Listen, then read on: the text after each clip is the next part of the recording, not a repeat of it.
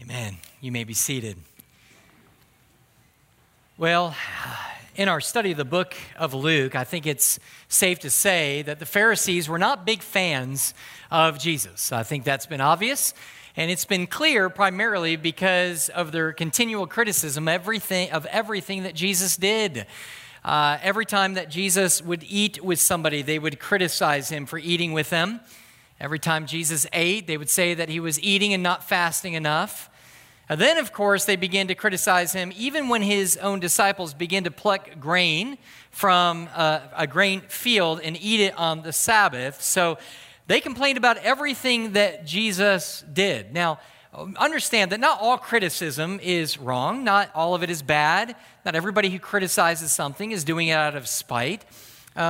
However, when that's all that somebody does, it's pretty clear that they're not trying to build up. They're instead trying to tear down. And this is precisely what the Pharisees wanted to do with Christ. They hated him. They were jealous of him. They were tired of his fame. In fact, many of the people that once followed them now are following Christ, and they didn't have the stomach for it. So they wanted to discredit Jesus in the eyes of the people to be able to regain that fame for themselves. But it doesn't seem to work. Every time they try to discredit Jesus, more people just keep following Jesus. So they had to come up with plan B. And plan B, at least in its infancy, is seen in Luke chapter 6 and verse 11. There it says, "But they were filled with fury and discussed with one another what they might do to Jesus." Spoiler alert, if you're wondering what it meant to do something to Jesus, they're doing something to Jesus is they wanted to kill him.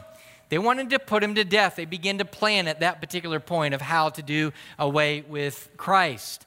And so Jesus, of course, he knows what's in the heart of man. He knew what they were trying to do.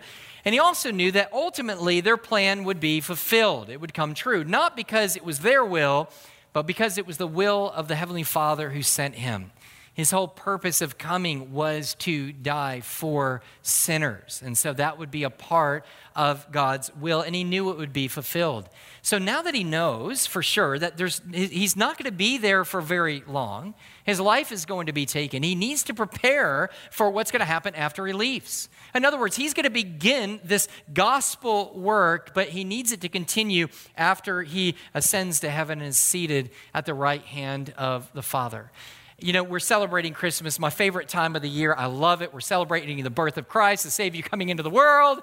But one thing we have to make sure that we do is not lose sight of why he came into the world.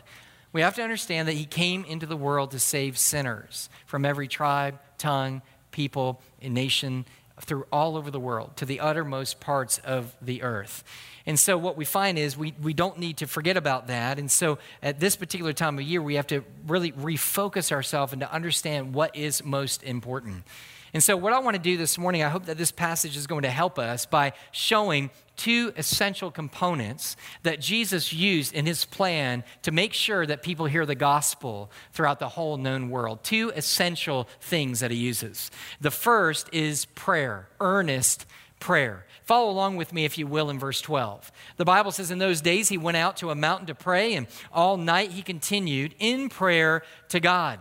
Now, by this early part of Jesus' ministry, he already had a large group of disciples following him. They were learning from him, and then they were taking his teachings, and they were sharing it with other people. But now it's time to choose 12 out of that larger group of disciples to be his apostles. Now, the word apostle in the Greek just literally means sent out. So these men are going to be his sent out ones. Their job is to be his official messengers with a specific commission. Their commission was to give witness as eyewitnesses to Jesus' life, death, burial, and resurrection. That was going to be how God was going to save the world through this gospel message. And these eyewitnesses were going to be instrumental to that. So understanding the significance of their role, we understand that when Jesus went to choose these men, he had to get it right. You couldn't make a mistake and get Bucky over here when really you needed Matthew, all right? You need to make sure you have the right people. So here's what Jesus does to make sure he picks the right ones. The night before he chooses, he goes up into a mountain and he begins to pray all night long earnestly to the Father to receive wisdom and choosing the appropriate apostles. Now, it might seem a little bit strange to hear that Jesus needed wisdom and that he was praying to the Father to be able to receive it. This isn't actually the first time we hear that he's been praying. Luke has told us this is the third time he's mentioned Jesus at prayer, which means that it was important to him. And so, again, it seems strange that he would be praying for wisdom because, of course, Jesus is God. We understand that through the whole council, studying the Word of God. However, we have to understand that even though, yes, Jesus did exist from eternity's past, he had no beginning. He dwelt in perfect harmony with God the Father, with God the Holy Spirit, the Trinity existing with one another, that even then, he had all the same attributes that God the Father had. He was omnipresent. He was omnipotent. He had all power. He was omniscient. He knew everything. But when he chose to become a man, those things changed in a sense. In other words, what Jesus did to become fully man like you and I and to identify with us, he took some of those characteristics of God, those attributes of God, and he set them aside. He didn't give them up. He didn't cease to be God. But in order to be man, he set them aside, which means that he was no longer actually acting within having all power and all knowledge, which means what he knew, he got from the Father. He entrusted himself with the Father in prayer. God, I need to know what to do. I need what direction to be able to go. And so he was in constant, earnest prayer to the Father for direction and helping him to know exactly which way he should move and what he should ultimately do. And so we see this playing out here. And what we shouldn't be surprised about is that when he prays earnestly to the Father answers him. We read this in John 17 in Jesus' high priestly prayer. In John 17:6, when he's speaking specifically of his disciples, he says, I have manifested your name to the people whom you have given me out of the world. Yours they were, and you gave them to me, and they have kept your word. So all 12 of these men that are chosen were the exact men that God had intended for them to be the apostles. Now, it's easy to sit there and go, well, even Judas did betray Jesus, and it might mean, well, you know what, 11 out of 12 isn't wrong. They got most of them right. They didn't get him right. But we know through the teaching of the Word of God that, yes, God had sovereignly chose Judas as well. Why? Again, for the purpose of Christ dying for the sins of sinners. So this is all a part of God's will, everything that God has. And so here's the idea. If Jesus, who is the very Son of God, he himself is God himself, if he chose as a man to be able to go to God constantly in prayer, to be able to seek direction for this life, then how much more should you and I, who are not God, be constantly pursuing God everything in prayer? When we talk about prayer, one of the verses that I often read for us is found in James chapter 4 and verse 6, which says that God opposes the proud but gives grace to the humble. In other words, if you want his help, if you want his direction, if you want his wisdom, humble yourself and ask for it. So prayer is actually the actual posture of what humility looks like. When we humble ourselves and pray, we're saying, God, I don't know, but you do. God, I can't, but you can. So prayer is a demonstration of that humility. And when we humble ourselves in prayer, God is eager and willing to be able to help. And so understanding all of this, it might shock us to understand how little amount of time that we actually spend in earnest prayer before God. We know that we ought not to move. We all know ought to do anything apart from his will, but yet we make all these large decisions in life without praying hardly at all. In other words, people will buy a house, make major business decisions. They'll take their family and move somewhere else. They'll choose a college for their kids. They'll even get married without hardly even praying about it.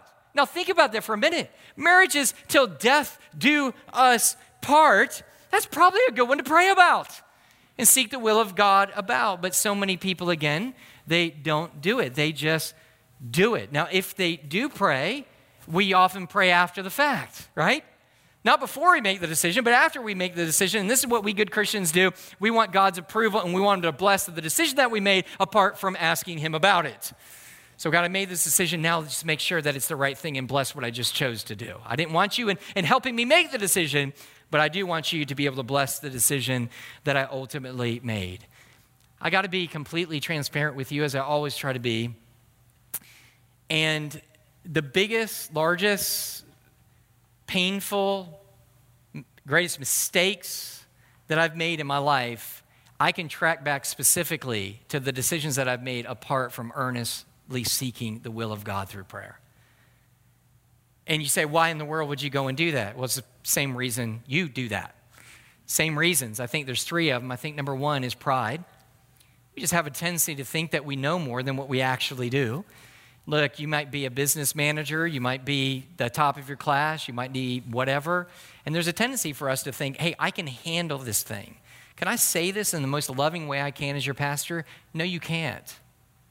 You can't handle this thing.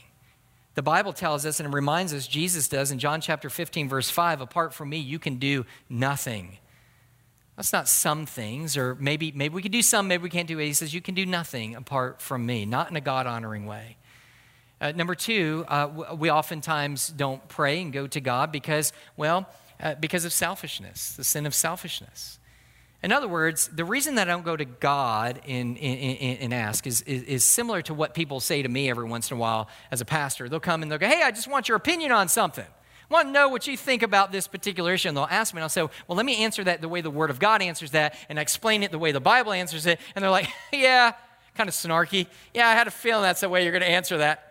You know, and you're like, well, then why did you come to me? What were you how was I supposed to respond? I'm your pastor. I'm a brother in Christ. How else was I supposed to respond except for the Word of God? And I think that that's what people do with God sometimes, is they don't want to pray because I think they already know what God's going to say. And they know it because God's made it clear in their Word, and they know it's contrary to what would be best for them. So it's best just not to ask if you don't want the answer. Well, the Bible warns us of this kind of thinking in James 4:17 when it says, to you who knows to do what is right but do not do it, to you it is accounted sin. In other words, whether we do something with prayer or do something without prayer, if it's against the will of God, we ought not to be doing it. I think there's a third reason as well. I think the third reason, it's not simply pride and selfishness, but it's simply because of doubt. You know, we wonder and we really begin to doubt of whether God really cares enough for us in our particular situation for him to be able to come and to be able to help. I mean, he is pretty busy. He is God. He does have the whole world in his hands. So he's got a lot of stuff to keep spinning and happening. So is he really interested in coming and helping me and guide me even in the small things within my life, as small as they might appear to him? And the answer to that, I think, is found in James 1:5. If any of you lacks wisdom, does anybody lack wisdom? Anybody need wisdom in the decisions that you're making, marriage, home, work, whatever it is? You're always looking around. COVID, we've needed wisdom in that. We constantly, have you ever noticed how angry everybody is no matter what you do? You wear a mask, people are angry. You don't wear a mask, people are angry. You stand in line, people are angry. You try to separate, people are angry. You get too close, people rebuke you and tell you you're too close, get away from me, right? This is you're living in a world where you can't please everybody. But the idea is we need to desperately know how to make every decision in our life, in the world in which we live. Well, then the question is what should we bring to God in prayer? I think the Bible is very clear about that as well. He says, well, first of all, let me finish James 1:5. If any of you lacks wisdom, let him ask God, who gives generously to all without reproach, and will be given to you. Oftentimes we claim promises in the Word of God that don't even apply to us. Here's a promise that applies to you. He says, if you will bring everything to God in prayer, here's one thing he will do 1,000% of the time. If you come earnestly, seeking to do the will of God and not your own, and you will come in earnest prayer, God will give you the wisdom that you need to do what you need to do. And he says he'll give it to you generously, and he'll do it without reproach. You know what that means? He won't do it as we do with parents about the fourth or fifth question they ask us, and then we begin to go, just leave me alone for a little while. Too many questions, right? And what God does, he says, no, brain, come to me. You've got a million requests. I've got a million answers. I've got a million directions. You come to me, you trust me, I love you, I care for you. That's what God calls us to do. He says, without reproach, and it will be given to him. So what is it that we are to bring to God in prayer? Let me answer that biblically again.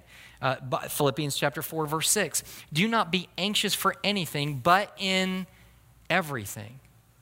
But in everything, by prayer and supplication with thanksgiving, let your requests be made known to God. So what do we bring to him? Everything we come to him in God. Let me reword this. I can't do better than what the Word of God says, but let this be a principle to all of us, is bring only to God what you want his direction and blessing in. The only thing you want, only if you want God's direction, only if you want God in it and be a part of it and to bless it, only bring those things in prayer. So if your marriage, you want God involved in his blessing, you better pray. If you're raising your children, you want to see them to come in faith in Jesus Christ, the first and foremost thing you do is get on your knees and you pray and intercede for that child and for their salvation. If you need anything you want God in and be blessed by, we need to be able to encourage or pray to God and include him in every decision to lead us and to give us the knowledge and the wisdom that we need. You know, I came to faith in Christ when I was 7 years old, and I praise God for that. My dad's the one who shared the gospel with me, and I came to faith through his witness, his faithful witness, and he had me in church my entire life. And through that process, we went to a lot of churches that were very missional. They were just very focused on missions. We sponsored a lot of missionaries, and I got to be honest with you, and this is going to sound bad. I know we've got some of our own M's here today, but don't judge me. They would always get up, they would share what they were doing, and then they always end, even today, even our own M's, missionaries, here at Mercy Hill, what they do is they end like this, and you probably already know. Some of you are probably wondering how you can help. 3 things you can do. You can pray, you can go, and you can give. You know it. You went to the same church, right? You give. You met the same missionaries. And when I was younger, here's what I thought. Do they really mean the prayer part? Or is this way just to soften us up, to lower the boom of asking for money? Because that sounds really, some of you are laughing because you think this way. So you sit there and go, are they just really asking for prayer? Are they just kind of softening us up because that's the spiritual thing? Well, most of all, we need prayer. Now hand me the money. Is that what they were kind of doing?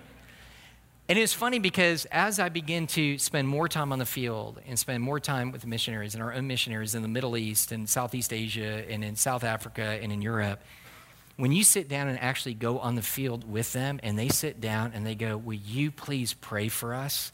There is no doubt in the world that they want more than anything else is you to intercede in prayer, because when they are on the field, they understand that nothing happens apart from trusting fully in God, which is always connected with fervent and earnest prayer to God. And so what I would say is I would ask you this year, some of us are looking for New Year's resolutions. Be people of prayer above all else. Set aside for yourself, you and your spouse, time for prayer, earnest prayer. Make a list. Quit making decisions apart from seeking the wisdom of God.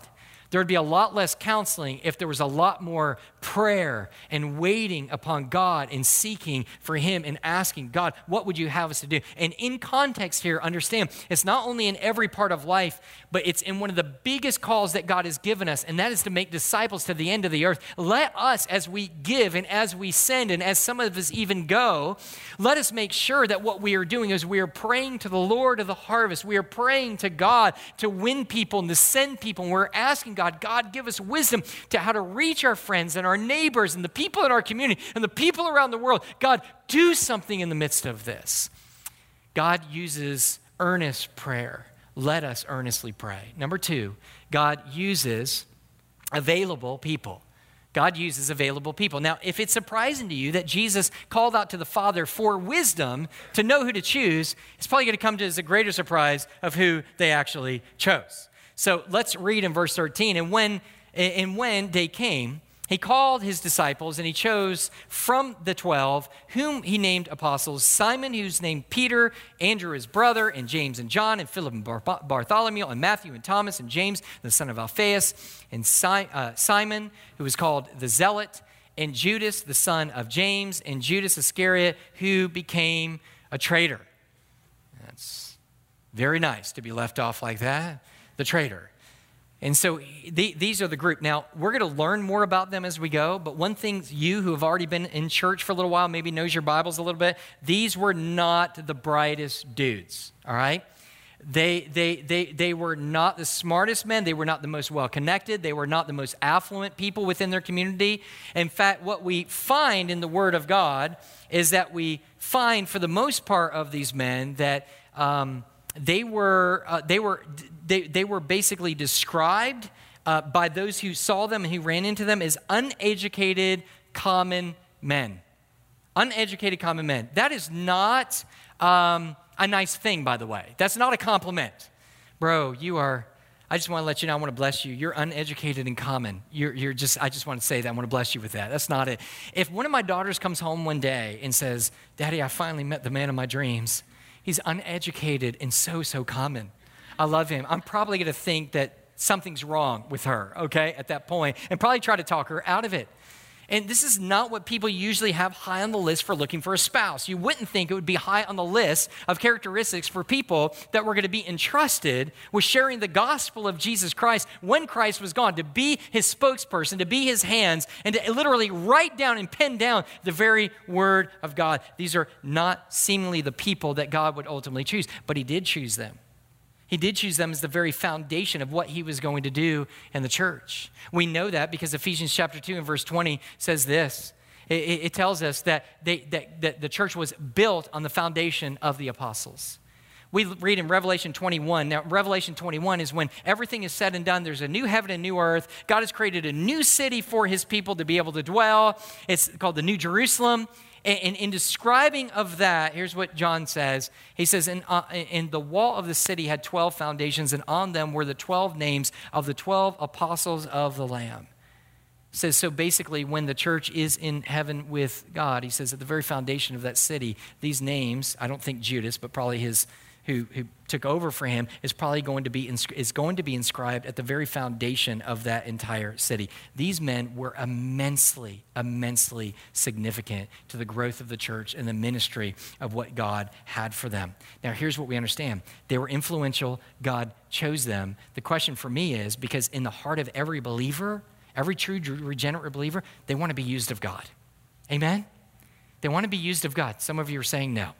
I don't know what that means. Exactly. I don't know how to compromise. Yes, there's a heart and sitting there saying, God, here I am. I want to be used in some way for the glory of God.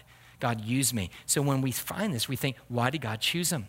Why did God specifically choose these particular men? And I got to be honest with you. When you look at it once again, there's no way that he would have chosen them the same way that we did when we chose kids on the kickball field when we were little. Do you remember that? You were like, everybody line up, and then you begin to pick what? Biggest, strongest first. You begin to pick, and you work all the way down to Mike, right? That's basically what you do. Some of you are laughing, but some of you still have the pains of being the last one picked. The last person is like, okay, I'll take Mike. I'm like, dude, I'm the only one left. Of course I'm the one you're going to pick, right? And so biggest, strongest, smallest, weakest. Jesus seems to do just the opposite of what we normally do. He takes the weakest, and he takes the least of these. And this seems surprising until you read the whole Word of God, even in the Old Testament. This seems not to be surprising. This seems to be consistent with what God does. When we look into the Old Testament, even the giants of the faith, remember Abraham. Abraham is literally known as father of faith. Father of faith. And when you look at him, and yes, it took a great deal of faith of Abraham to be called out of his own land and to be able to go to a land that God was going to lead him to. We get all that, but when you look at his life, there were times that it doesn't seem like there's any faith at all.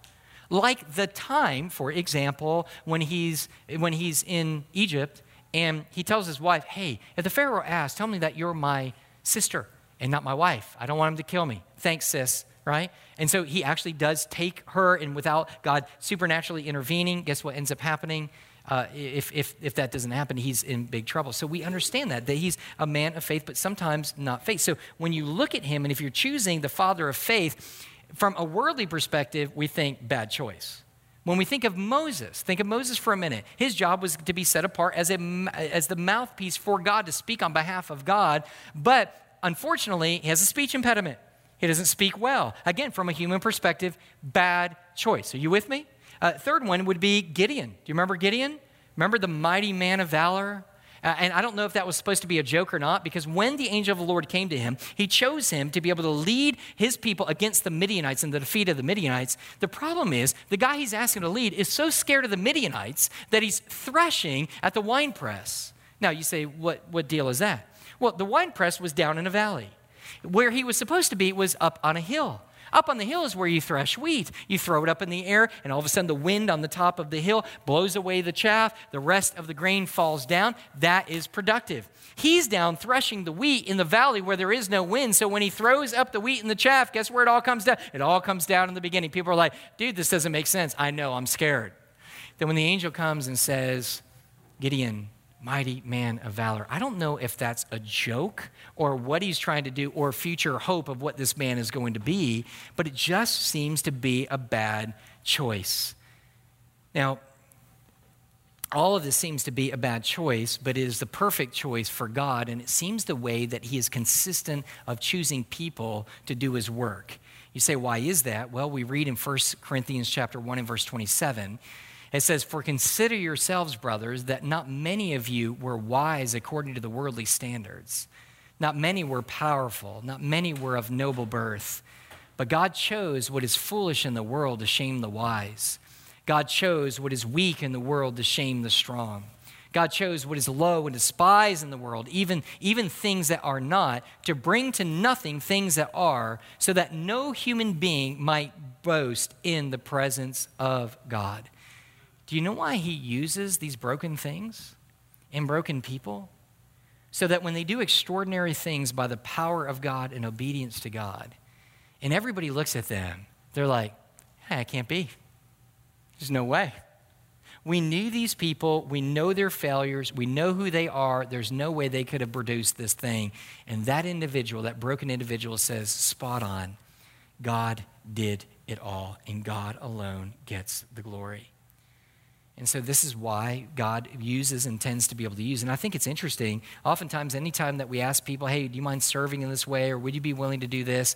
Out comes all the excuses, right? We have them all down. Dude, you don't want me. There's no way I could do it. I don't have this. I don't have that. I'm not capable. I'm not smart enough. I don't have all of these things that I really need to be able to pull that off. And what they think they're doing is they think that they're building up all the evidence for a case for them not being the ones that God would choose for the role. In all actuality, if they understood the Bible a little bit more, what they're actually doing is they're making a case against themselves by building up evidence of the very reason why they are the right ones to serve to begin with. And so if you and I sit back and go, man, I'm too messed up, I got too many problems, I got too things, praise God, you're exactly who God wants to use. Now, some of you are not like that.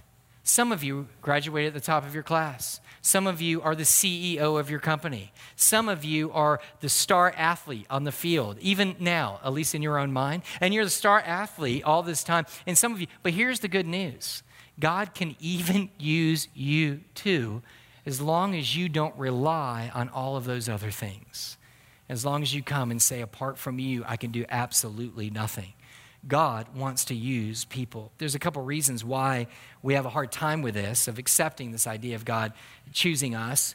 For some people, they just don't like it because the truth is they feel as though that God, serving God somehow is less fun, it's less fulfilling. They'd rather pursue other things in life. And let me share this from a pastor's heart. I will let you know that you can pursue all the things that the world has, and at the very end of it, you're going to see that it was absolutely worthless. I've had and bought and worked for a brand new Toyota Tacoma. I bought it, and it was amazing until 3 days after somebody smashed the side of it in a parking lot. And all of a sudden, I was like, I don't know if I want it anymore. Then when I brought it down to trade in, I figured out nobody else wanted it either. And so I was in big trouble at that point. And so all that excitement that I had in build-up really wasn't lasting at all. But I will tell you that there are people that God has somehow, even me, been able to use to be able to progress in their walk with Christ, either coming to faith in Christ or maybe growing a little bit in their faith in Christ. And when that has been made known to me and I see that, there is nothing in my life that is more fulfilling than that. Nothing. And so what we understand is the reason we know it will not be more fulfilling is because of how God has created us. He not only created us in his image, but he recreated us. He regenerated us. When we came to faith in Jesus Christ, he regenerated our hearts. And we read in Ephesians chapter 2 and verse 10 that he created us in Christ Jesus for good works. So you can pursue and say, look, I don't want to be a part of this being used of God, the service of God. But the truth is, if you're in Jesus Christ, you have been created for such service, which means if you don't seek to fulfill what God has created you in, you will never be satisfied. You will never be fulfilled. There's a second reason why I think that many people really aren't serving in some capacity. And I think part of that is because they feel so sinful, so weak, so selfish, and so inept to be used by God. Sometimes, you know what it is? Sometimes it's mistakes that we've made in our life in the past. Sometimes it's sin that we've ultimately committed, things that we've done. And we look back and look, I've got the same things in my life from 20 or 30 years ago where I can look back and I think to myself in my life, God, I ruined it. That back then is going to keep me from being able to be used of you. And the devil loves to be able to play that game all the time. And he loves to be able to discourage and make you think that you're broken, so therefore God can't ultimately use you. Let me give you a quick story. This is a parable from India. And it says this, a water bearer in India had 2 large pots, both hung on the ends of the pole, which he carried across his neck. One of the pots had a crack in it, while the other pot was perfect and always delivered a full portion of water. At the end of the long walk from the stream to the house, the cracked pot always arrived half full. The poor cracked pot was ashamed of its own imperfection and miserable that it was able to accomplish only half of what it had been made to do.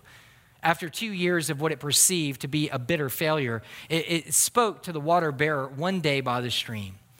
I am ashamed of myself and I want to apologize to you. I have been able to deliver only half my load because this crack in my side causes water to leak out all over, all the way back to your house. Because of my flaws, you have to do all this work and you don't get full value from your efforts. The bearer said to the pot, did you notice that there were flowers only on the side of the path, on your side of the path, but not on the other pot's side? That's because I have always known about your flaw. And I planted flower seeds on the side of the path. And every day when we walk back, you've watered them. For 2 years, I've been able to pick these beautiful flowers to decorate the table. Without you being just the way you are, there would not be the beauty to grace my house. Thank you, God. You do not need to be perfect for God to use you. We all want to be useful. We want our lives to count for something. We just have to be available. Here to God, here I am. Use me should be our prayer. I remember as a young man coming to faith in Jesus Christ. This is going to sound weird and this might explain some things, but when I came to faith in Jesus Christ, I really wanted to preach the Word of God. And so when I was 7 years old, I began to sit back and I began to line up all the teddy bears that I had in the kitchen, and I began to preach to them the Word of God. And the only thing I knew to preach was basically the story that I heard from my dad or the story that I heard, from Sunday school. And from that time on, the thing that really, really has driven me is, God, I just want to be used for your glory in some way, shape, or form. And that is not a desire, I think, that is reserved for pastors alone. I believe for every regenerate, born-again believer, they just want their life to count for the kingdom. They want their life to count. And it's not just in full-time ministry. It's in your very home. You want to be a husband that edifies and builds up your wife and your kids.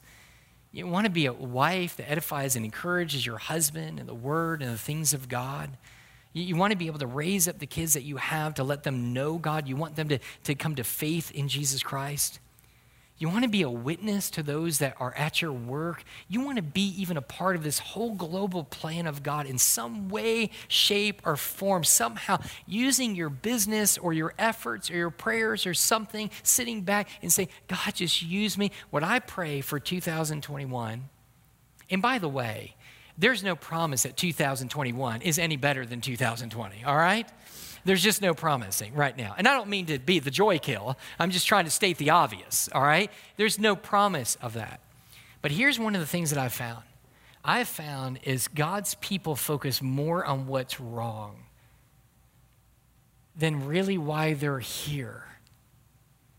And when they forget about the mission that God has for them and they focus on everything that's going around them, they are just not full of joy. They are not right. They are completely off emotionally and spiritually. But in the midst of all that, when none of it changes, when they begin to commit themselves in prayer for the salvation of the people around the world, and when they sit back and they say, God, here I am, just use me. It's not much. I don't know what I can do, but will you just use me? God will answer that prayer, and he'll use you for his glory. So for 2021, I know a lot of you are looking for a word or a phrase, or you're looking for some type of something to cling to. Maybe it's your theme for the year. How about pray and be used by God? How about sitting back and sitting there and saying, I am going to be earnest in prayer, and I am going to be an available person for the glory of God. That's what I want to happen. And listen, remember, we're not doing this to somehow earn right standing for God. We're not going to sit there and go, I'm going to pray a lot, I'm going to do a lot so that God's going to love me. No, this is from all of that. This is from his acceptance. This is from him saving for us from our sins. This is from him making us his child and give us all the blessings that comes for a believer in Jesus Christ. It is just a response to what God has already done. We sit back and say, God, I want to saturate everything in prayer, and I want to be available for your glory to do as you call me to do. Let's pray. Lord, we come to you. We thank you for this morning. We thank you for the time that we've had together. We pray now in the name of Jesus that you would move our hearts. God, that there will be some here that perhaps will come to faith for the very first time. They'll cry out for mercy to you. God, they can call out right now and say, God, save my soul, and you will do it. God, I pray for the rest who sit back and go, we have spent so little time in prayer. God, I don't want to do anything. If you're not in it, I don't want to do with it. The only way I know to do is to be able to invite you in and have you lead my entire life through prayer. Let us make no decisions, God, apart from prayer in you, saturated prayer, earnest prayer in you. And God, help us each day to take every opportunity in our homes and our work and everywhere else just to be sensitive to the needs around us. Let us do good as we possibly can. Let our good works be seen before men so that the people will praise our Father who is in heaven. God, let this year be a year that we just make ourselves available to you to be used by you. We love you. In your precious name we pray. Amen. Let's stand. And I'll be down here if you want to come and pray with me. If you want to know more about Christ, more about the gospel.